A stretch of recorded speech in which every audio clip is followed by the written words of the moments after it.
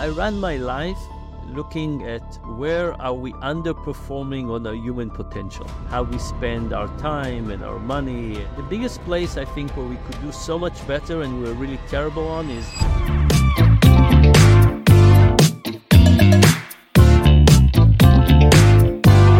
LOAF! Welcome back to the LOAF Podcast, everybody.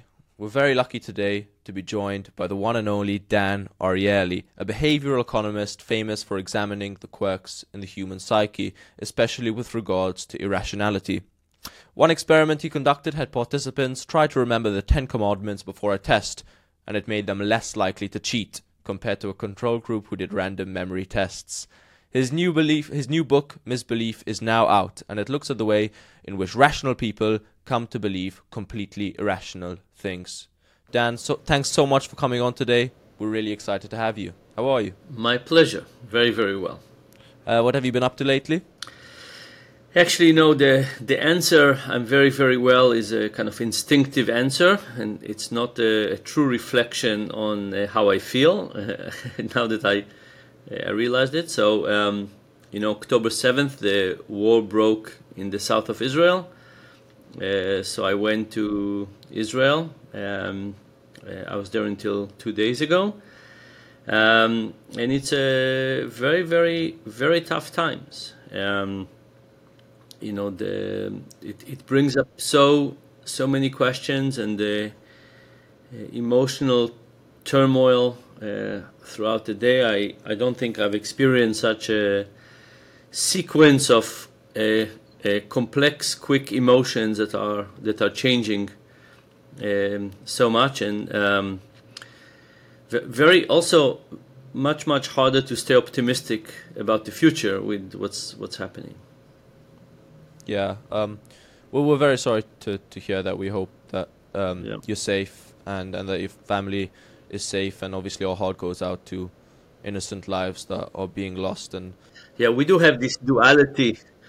When I was in Israel, I was dealing only with what's going on, trying to figure out how to diagnose kids and adults and so on. But now that I'm in the States, I live this dual life, and I guess we'll basically continue these thoughts about the tragedies are in the background, but we'll talk about other things, I guess. Yeah, I guess that's really how it is sometimes to keep remembering that. But I guess to a certain extent, maybe there's nothing you can do right now, or we can do right now. So, but yeah, thanks for joining us today. So Dan, just to bring it on slightly out of tune, but just to bring it on to a slightly lighter note, because this is how we like to begin our episodes with all our guests, as you know, with a LOAF podcast. And so, hoping to find a little something out about you. What's your favorite bread? My favorite bread, I think it's this heavy Swedish dark bread. Do you know this? I don't. That's a unique answer. Okay. We tend to get sourdough. So it's good. Original. Okay. I like it. But yeah, so you released your book, Misbelief, very recently. I believe in September just gone. And I want you to tell us a little bit about the journey of coming to want to write about this, particularly with beliefs surrounding COVID and all that sort of thing. So, most of my books came out of my research. So I did research first, and then I said, okay, let me just describe this in a general way. I think it could be useful, and so on. This book was very different. And the background story is that try to roll back the time and think to the beginning of COVID. And I feel I'm at the top of my academic career. And the reason is that all the challenges that became clear, people need some help from social scientists. And if you think about it, there are questions about distant education and work remotely and releasing prisoners and domestic violence and how to get people to wear masks and fines, and just a number of questions were incredible. How to pay people on furlough. So I sit there and I do nothing but try to help. I get questions from all over the world. I try to help, and this goes on for a while. And then at some point in July, I get an email from somebody I once helped, but I didn't know her very well. And she said, Dan, what happened to you? How have you changed? I said, what happened? How have I changed? And she sent me a long list of links. I'll just give you a description of one of them. In that link, it shows pictures of me from my early days in hospital. So as you know, I was badly burned. Most of my body was covered. This is why I have half a beard, right? This side is burned. There's no hair. This side I'm not shaving, so there's hair. It almost looks symmetrical, but not really. Close. Yeah. Anyway, so there's a video that shows me in hospital, and it says I was burned 70% of my body, 3 years in hospital. That's all true, but then it goes on to say that because of that, I started hating healthy people, and that's why I joined the Cabal and Bill Gates and the Illuminati to try and kill as many healthy people as possible, and that's what the pandemic is all about. And there was no vaccine at the time, but they already predicted that that's what the vaccine would do. Anyway, there were many other videos like that. People thought I am trying to slow down the health authority so that more people, all kinds of things. Anyway, I all of a sudden got exposed to this other reality. And my first instinct was to contact these people that were accusing me of all kinds of things and tell them, no, that's just not true. But then I thought better of it, and I consulted some PR experts. And they all had the same advice. They say, don't touch it. Don't talk to them. Don't touch it, or this. Anyway, I was very proud. I contacted them to talk, but I was unable to follow their advice. Just imagine somebody have this opinion about you. It's very, very tough to basically not... It's disturbing, yeah. So I called some people that accused me. I invited some of them to come and have coffee with me. I joined calls. I joined channels on Telegram. I joined podcasts, all kinds of things. And let me tell you, the PR experts were right. I did absolutely no good, and I mostly did damage to myself. And it was a very tough month because I also, people got more and more involved. I started getting death threats. By the way, the last one I got was like 10 days ago. So it used to be once a day. Now it's every 10 days or so. But then after a month of failure, I stopped. Slow learner, but I do learn. And I took a step back and I started trying to understand their world. Because, you know, we all heard about all kinds of strange beliefs, right? Let's say the earth is flat. But it's one thing to think about somebody who believes that, and it's another thing to talk to somebody who says, I know something about you that you don't know. And you're just trying to defend yourself. And you give them all the information. Imagine I said, Lucas, I heard that you last week physically abused Oli. And no matter what you say, I would say, no, it's just true. Like, why aren't you just admitting it? You know, no matter, we didn't meet, we were not in the same city, you know, whatever you say, here's my calendar, I'm documenting, like, it doesn't really matter. So it's very troubling about human nature, not just about these people, to say, how can somebody hold a belief about me that no matter what I say and that I can't convince them on anything like that. So I spent the next 2 years trying to understand this process. And, you know, I don't know about you, but I think most people have somebody in their lives that 5 years ago you say, me and this other person see the world eye to eye. We have the same view, we have the same perspective, we understand things in the same way. And now you look at that person and you say, I don't know where they're coming from. Are we the same species of humanity? Like, how are they processing information? And this book is basically saying they are just like us. These people that have developed these beliefs should not be discounted. Their ideas should not be discounted. What we need to understand that their beliefs, while very damaging and sad and unproductive and destructive to society, are a real response to a need. These people have a need for something, and this need is answered by these misbeliefs.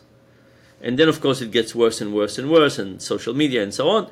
But the beginning is that these misbeliefs are not for nothing.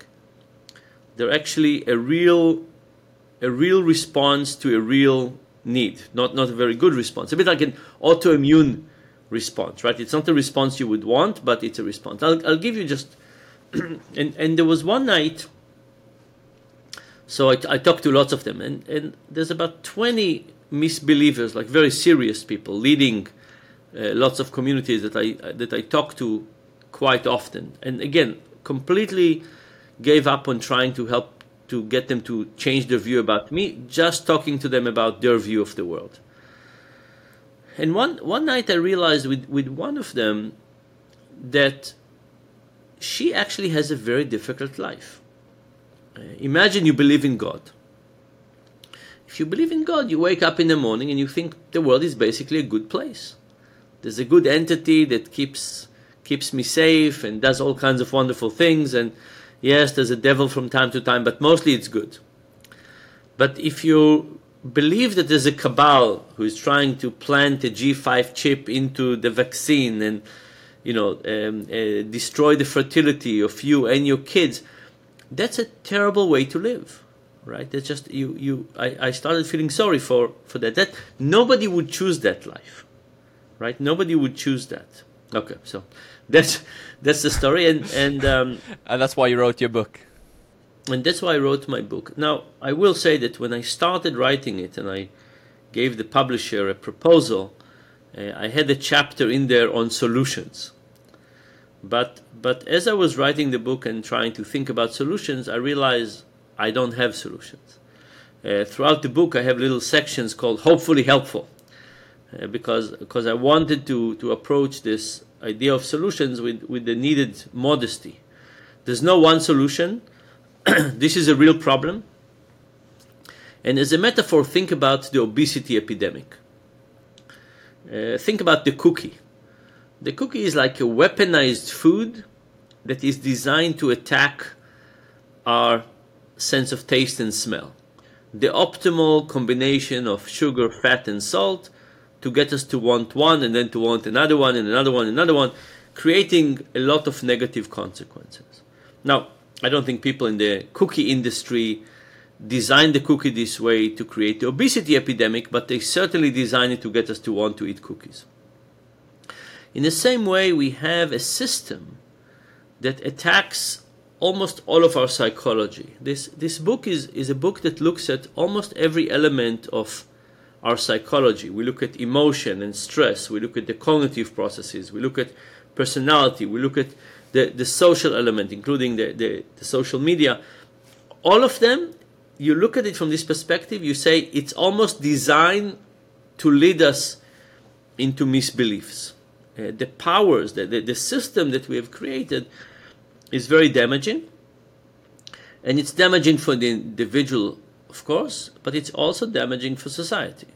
Right? The moment we go down the path of misbelief, I call it the funnel of misbelief, because I also want to indicate how difficult it is to escape in the later stages. Much easier to escape in the early stages, difficult to escape in the later stages.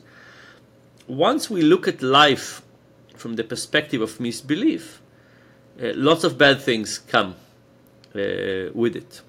And just imagine we had COVID-23. Imagine that by the end of 23, we have another version of COVID.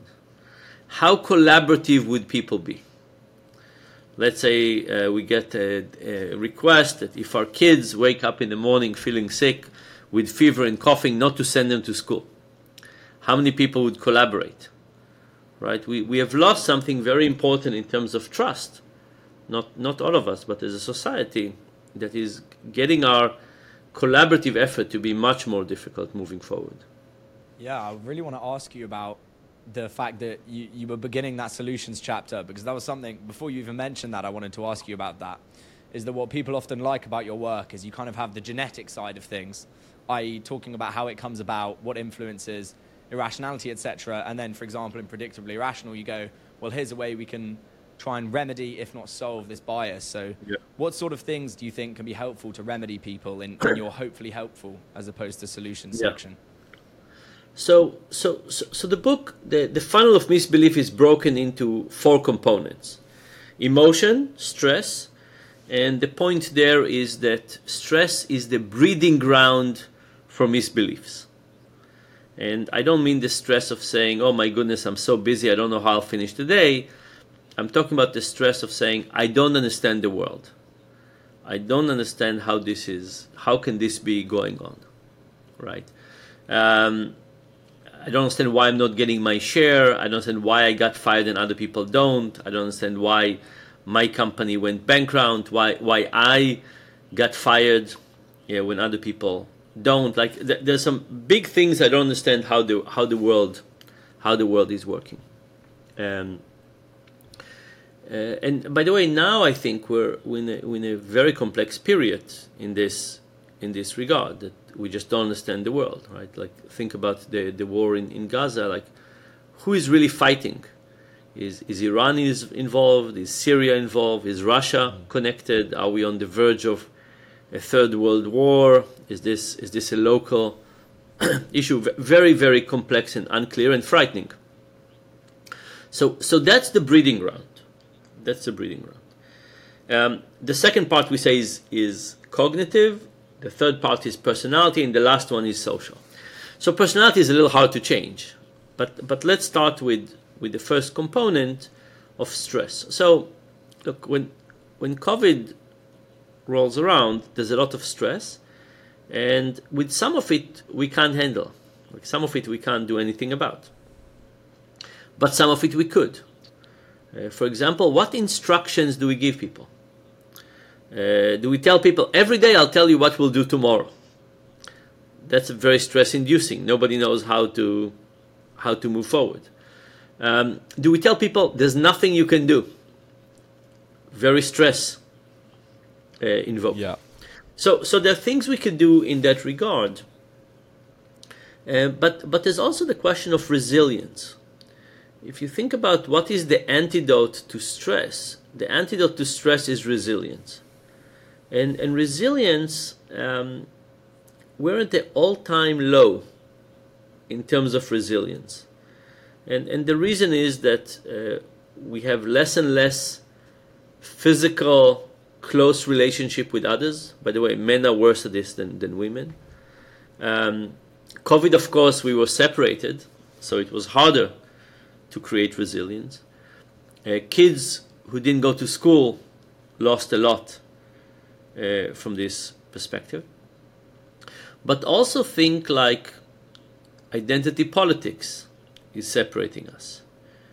Just think about when you get to talk to friends, how many topics are we not talking about, not sharing?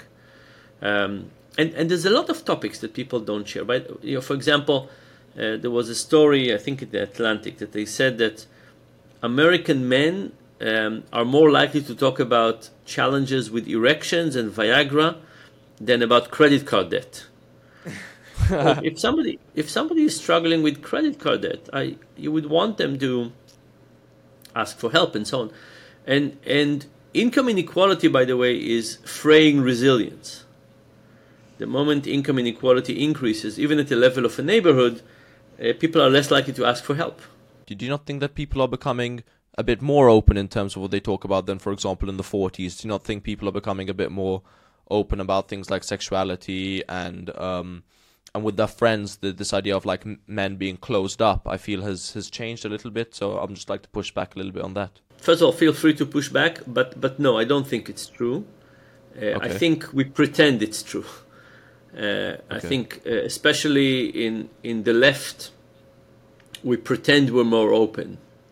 But I think the openness is very limited to specific topics. I think the cancel culture, taboo about specific topics are very much present. In fact, we see that conversations with minorities, people are so much afraid to bring a few topics that the style of conversation is changing. But also remember, if we talk about the 40s, that men used to, let's say, work in a factory, just to give a stereotype, and then they used to go to the bar with their friends. There was time with friends. In fact, time with friends is a very, very low level. The nuclear family has increased a lot in terms of time, and again, stereotypes, but the women who were not working spent time with their friends. If you look at the nuclear family now, people are working longer hours. It's not they spend necessarily more quality time with their kids, but there's certainly less time with friends. Now most people schedule time to meet with friends, right? It's not let's go after work and we'll. So yes, even so I think part of it is even when you get together with friends, I think it's much more restricted than you realize. I think we have the illusion of openness, but then the other thing is that we have fewer friends and less time with friends and so on. So that's why there's not one solution. Like one solution is to say, how do we make stress? How do we not increase stress with the way we communicate things and the way we plan things and so on. The other one is, how do we build society that could deal better with stress? And we haven't done well in that regard. Like, just think about, I don't know in for you, but do you have this thing called trigger warnings that professors do now in classes? Mm-hmm. Yes, it's pretty They're big. very popular on sorry, I was just going to say they're very popular, particularly on social media, with any kind of content, even flashing lights for epilepsy, all that sort of thing. They're very commonplace now, yeah. So epilepsy, I understand, right? If somebody has this, but lots of professors report that you can't bring complex topics for discussions anymore. Now that for me is a real reflection on low resilience. Like I would love, I don't want anybody to suffer any violence, but I think discussing topics that are very painful and complex, I think, is important. And just the fact that there's a growing number of people who have a really hard time handling complex topics. I'm not blaming the people, but I'm saying we are at a very different era in terms of that. But anyway, I don't want to. No, I just wanted to jump in here because it's a very interesting topic and it's a very, very topical one. This year, Kathleen Stock came to speak at the Oxford Union. She's seen as a TERF, so trans-exclusionary radical feminist, and there was this idea of no platforming her.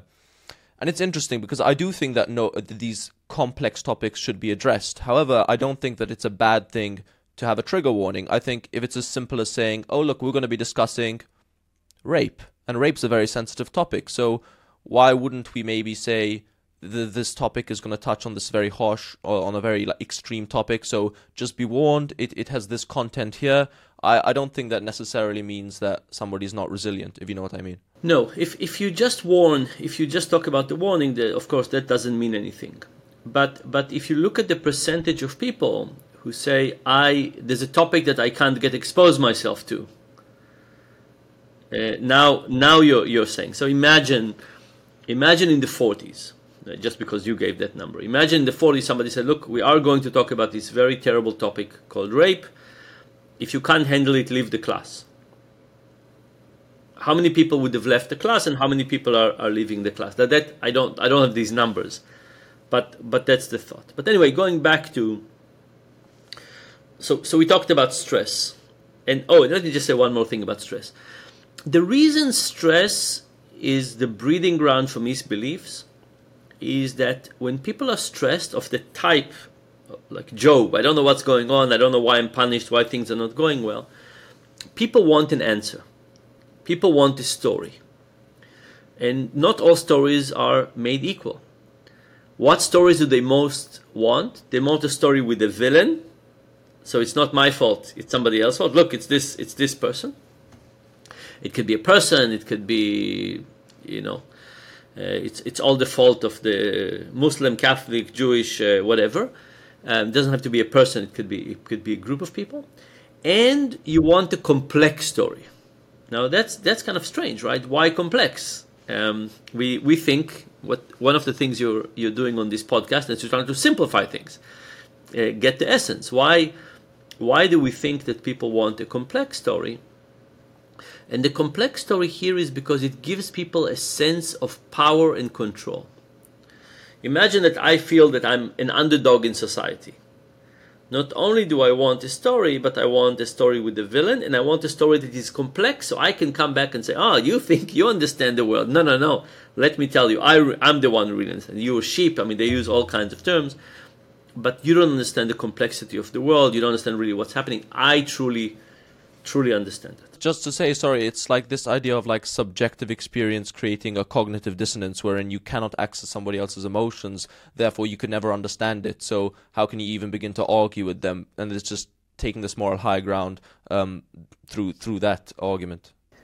Yeah, let's not call this cognitive dissonance. We'll come back to cognitive dissonance and we'll be a bit more precise about what it means. But okay. You're correct about the general idea. Okay. Okay, so then there's the cognitive part. In the cognitive part, there's all kinds of elements to it. One, of course, is just a choice of what media we want to watch. Right? If you're more right-leaning, you'll watch right media. You watch left media. If you use one of the platforms, they'll see what you're looking at and they'll help you choose what you want. So we get exposed to only a part of the world. But there's worse things than that from a cognitive perspective. One of them is called motivated reasoning. And motivated reasoning is the idea that we can take a fact and we can bend it to fit what we want it to mean. And it's a tremendous human skill to do that. We can basically ignore reality and reinterpret things in the way that we want it to see it, right? We say this, this doesn't really count so much. Or but this is because, there's all kinds of stories we can tell.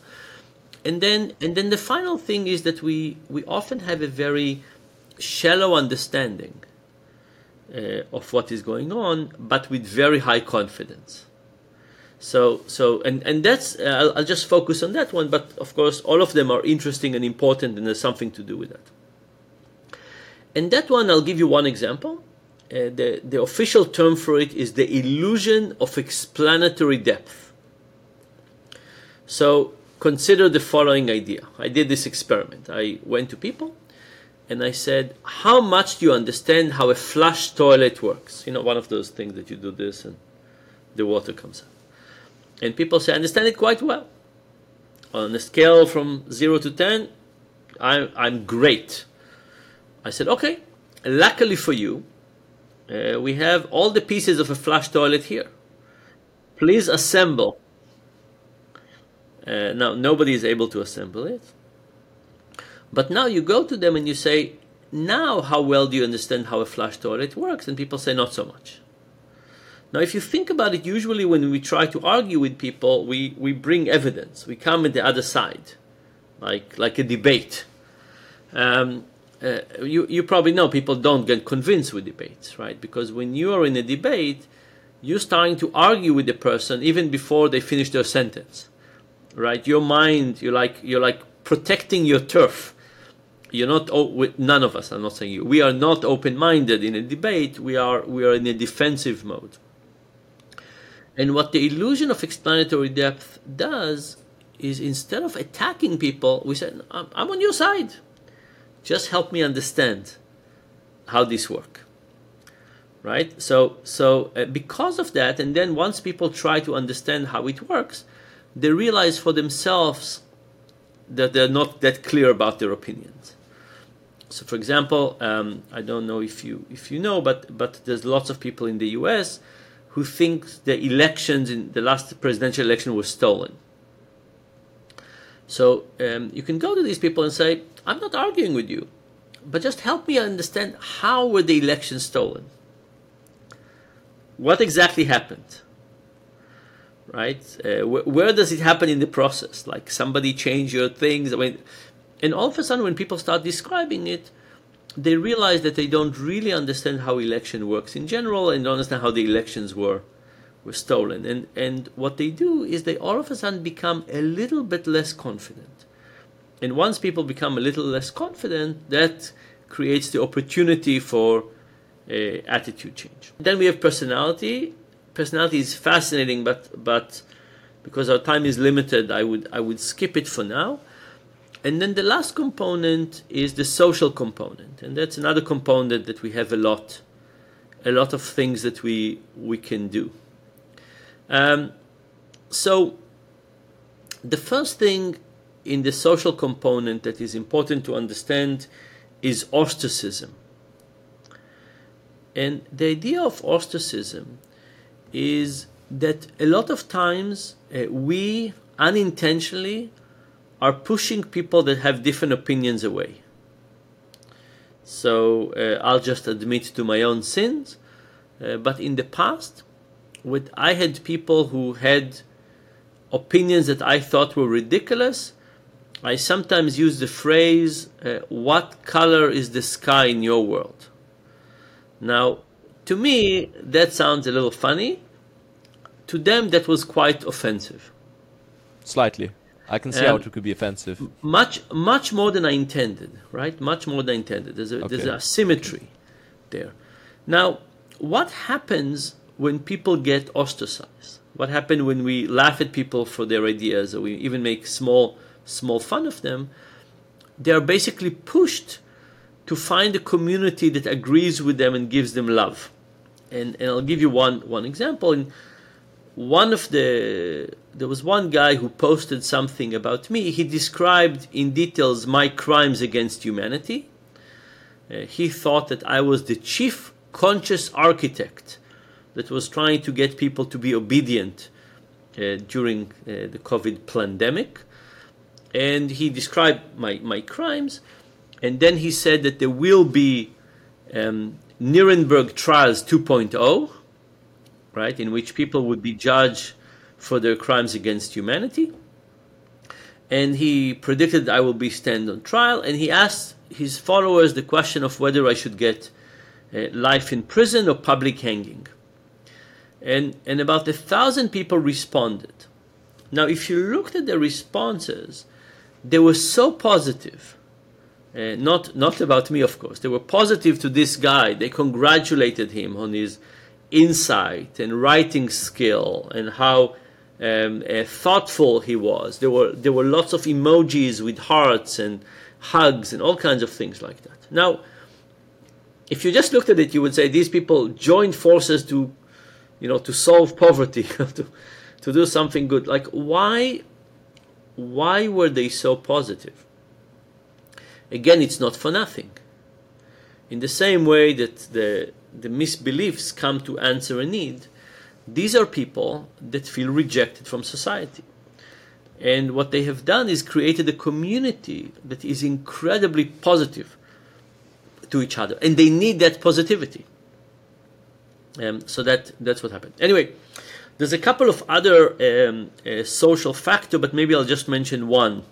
So there is a term from the Bible called shibolet. Okay. And this is a term. There were two tribes that were very fighting with each other, and they pronounced the name of the plant in a different way. One of them said shibolet, one of them said sibolet. So I would walk around and I would see you and I would say, how do you call this plant? Yeah. And if you said it the way I do, I would say, okay, you're one of us, give you a hug. If you say it the way that the other tribes is saying it, sibolet instead of shibolet, or the other way around, I chase you away or try to kill you. Now, this term we're using to signal the idea that when I ask you what is the name of the plant, I don't really care about the name of the plant. I care about your identity. Now think about this general discussion and ask yourself, how many people say things that have nothing to do with the truth, but they have to do with signaling their identity? So for example, when I when I was trying to get to Israel after October 7th, I flew through London and my flight was cancelled. I mean, British Airways canceled the flight. So I went and I saw the pro-Palestinian demonstration. And there were people who were calling to liberate Palestine from the river to the sea. Now, what these people were actually calling was the annihilation of Israel. Now, do they really mean it? A few people, maybe. But I think the majority of people are not saying, let's now kill 10 million people for this. Anyway, I refuse to believe that that's what they meant. But nevertheless, they were saying it, I think, as a signal of identity. Or in the US, there are people who say, oh, there's no such thing as gender. Or there are people who say, Trump won the election. I mean, there's lots of things that people say that is more of a badge signaling of identity than a claim about the truth. And the problem is that the moment you have speech that is about identity and not about the truth, it's confusing. Right? So when somebody says there's no such thing about gender, do they really mean it? Or do they say it for signal? It's a very different interpretation to do it. And of course, with social media, people have to say extreme things because otherwise nobody notices. Right? If I just say, gender is a really complex topic, how many people would follow me or say, that's right. So So the nature of our conversation in terms of identity is becoming more and more intense. And by the way, think about Brexit. How many discussions about Brexit were thoughtful and informed, and how many of them were identity based? And then there's a vote, right? After so little information, so little thoughtful information has been passed, people end up voting about identity rather than about the real topic. And COVID became an issue of identity. Well, I guess some people might believe that there's no gender, though. They might actually think that that's the truth, regardless of the identity politics. It could be something that they believe to be philosophically true. So I would say that in the beginning, it's almost never the case, right? So when people utter something for the first time, they usually don't really mean it. But then, of course, after people say it many times and defend it and so on, they start defending it. But it doesn't mean that it's built on their true beliefs. They just start defending it in a bigger and bigger way. And after defending it, that becomes more of their stand. But if you broke it into pieces, it's not necessarily that what they believe. That was a really interesting discussion on belief, and I'm just going to move it on if that's okay with you, just since we have a little bit of time left. Sure. I want to talk about irrationality in general. I loved your book, Predictably Irrational. One of the big bits that I particularly liked that stuck out to me was the way that you apply behavioral economics to traditional economic theory. I did economics only at a basic level when I was younger, and supply and demand and the law of supply and demand, less supply means more demand and so on, is something that's taken as an absolute given. And with your discussions around anchoring and how we supply can affect demand, you've kind of deconstructed that simplistic binary. And I just wanted to ask you whether you had any other interesting ways. I mean, Homo economicus is another good example. Any other interesting ways in which your work has deconstructed what's taken as standard economic theory? Yeah. So look, there's a real question of how do we think about economics? Is it a view with some validity, or is it explaining everything? And the moment you think it explains everything, then you start using it as a tool to build the world.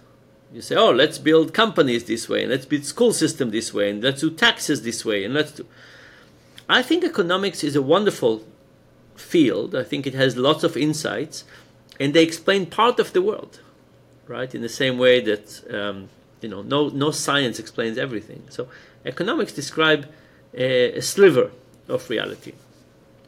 And my objection is not so much to people studying economics, it's to the modesty of saying, yes, I understand economics. Here is what it implies, but it's only a part of the picture. So let's not take it as if it's the whole picture. And because sometimes people take it as the whole picture, we go ahead and we create all kinds of systems that are actually not in our benefit. And if you think about human beings compared to economic models, for example, don't have emotions. They just don't. People just compute everything long term without any mistakes and so on. But they don't have emotions. And emotions, of course, are not always bad.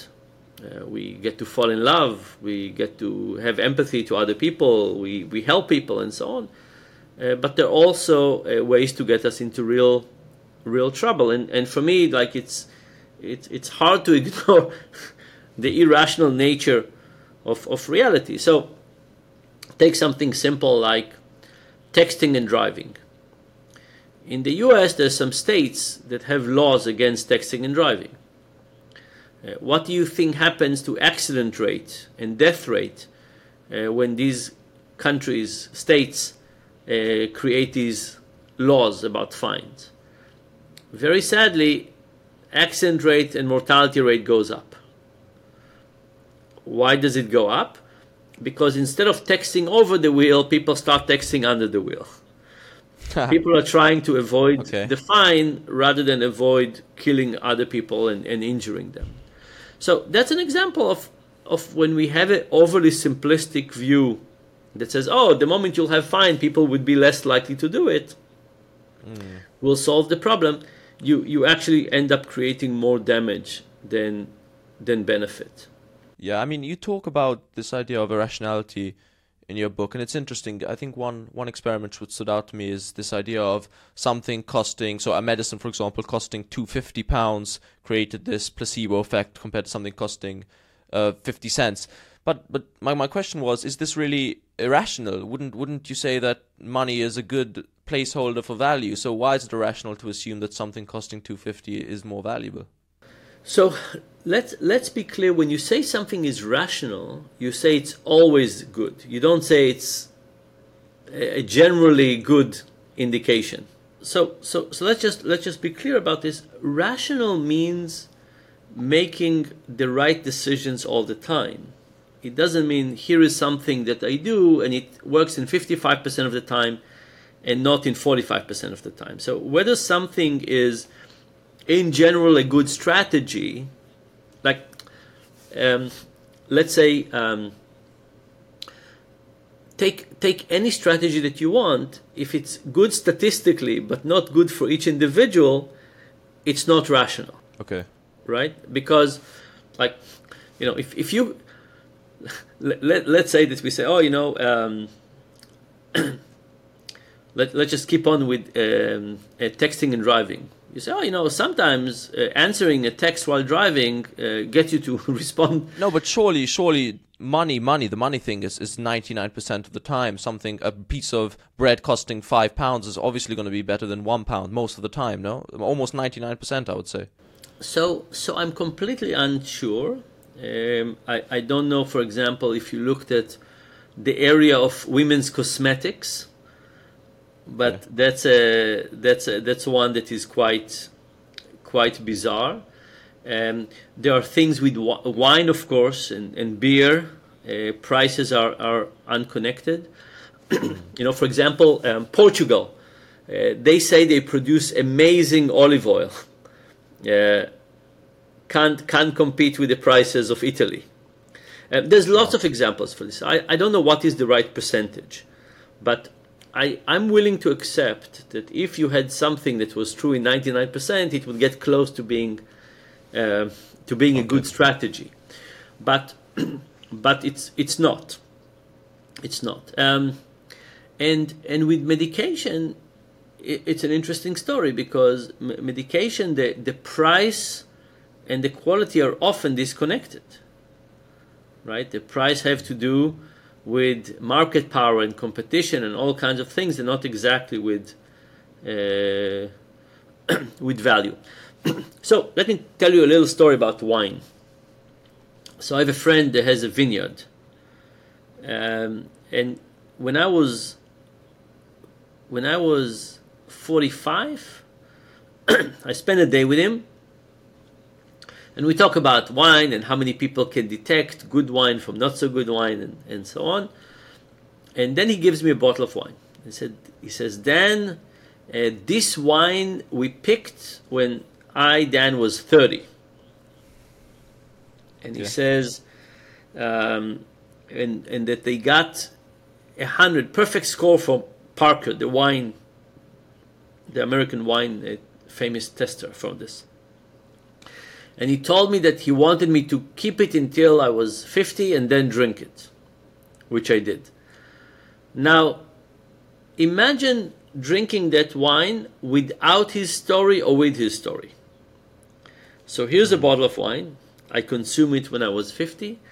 And imagine one version of me just found this bottle of wine and drank it. One version got the story that was picked when I was 30, remind me of the day that I spent with Bill, kept it for 5 years. This wine was amazing. How much of the amazement came from the taste buds and how much it came from the story?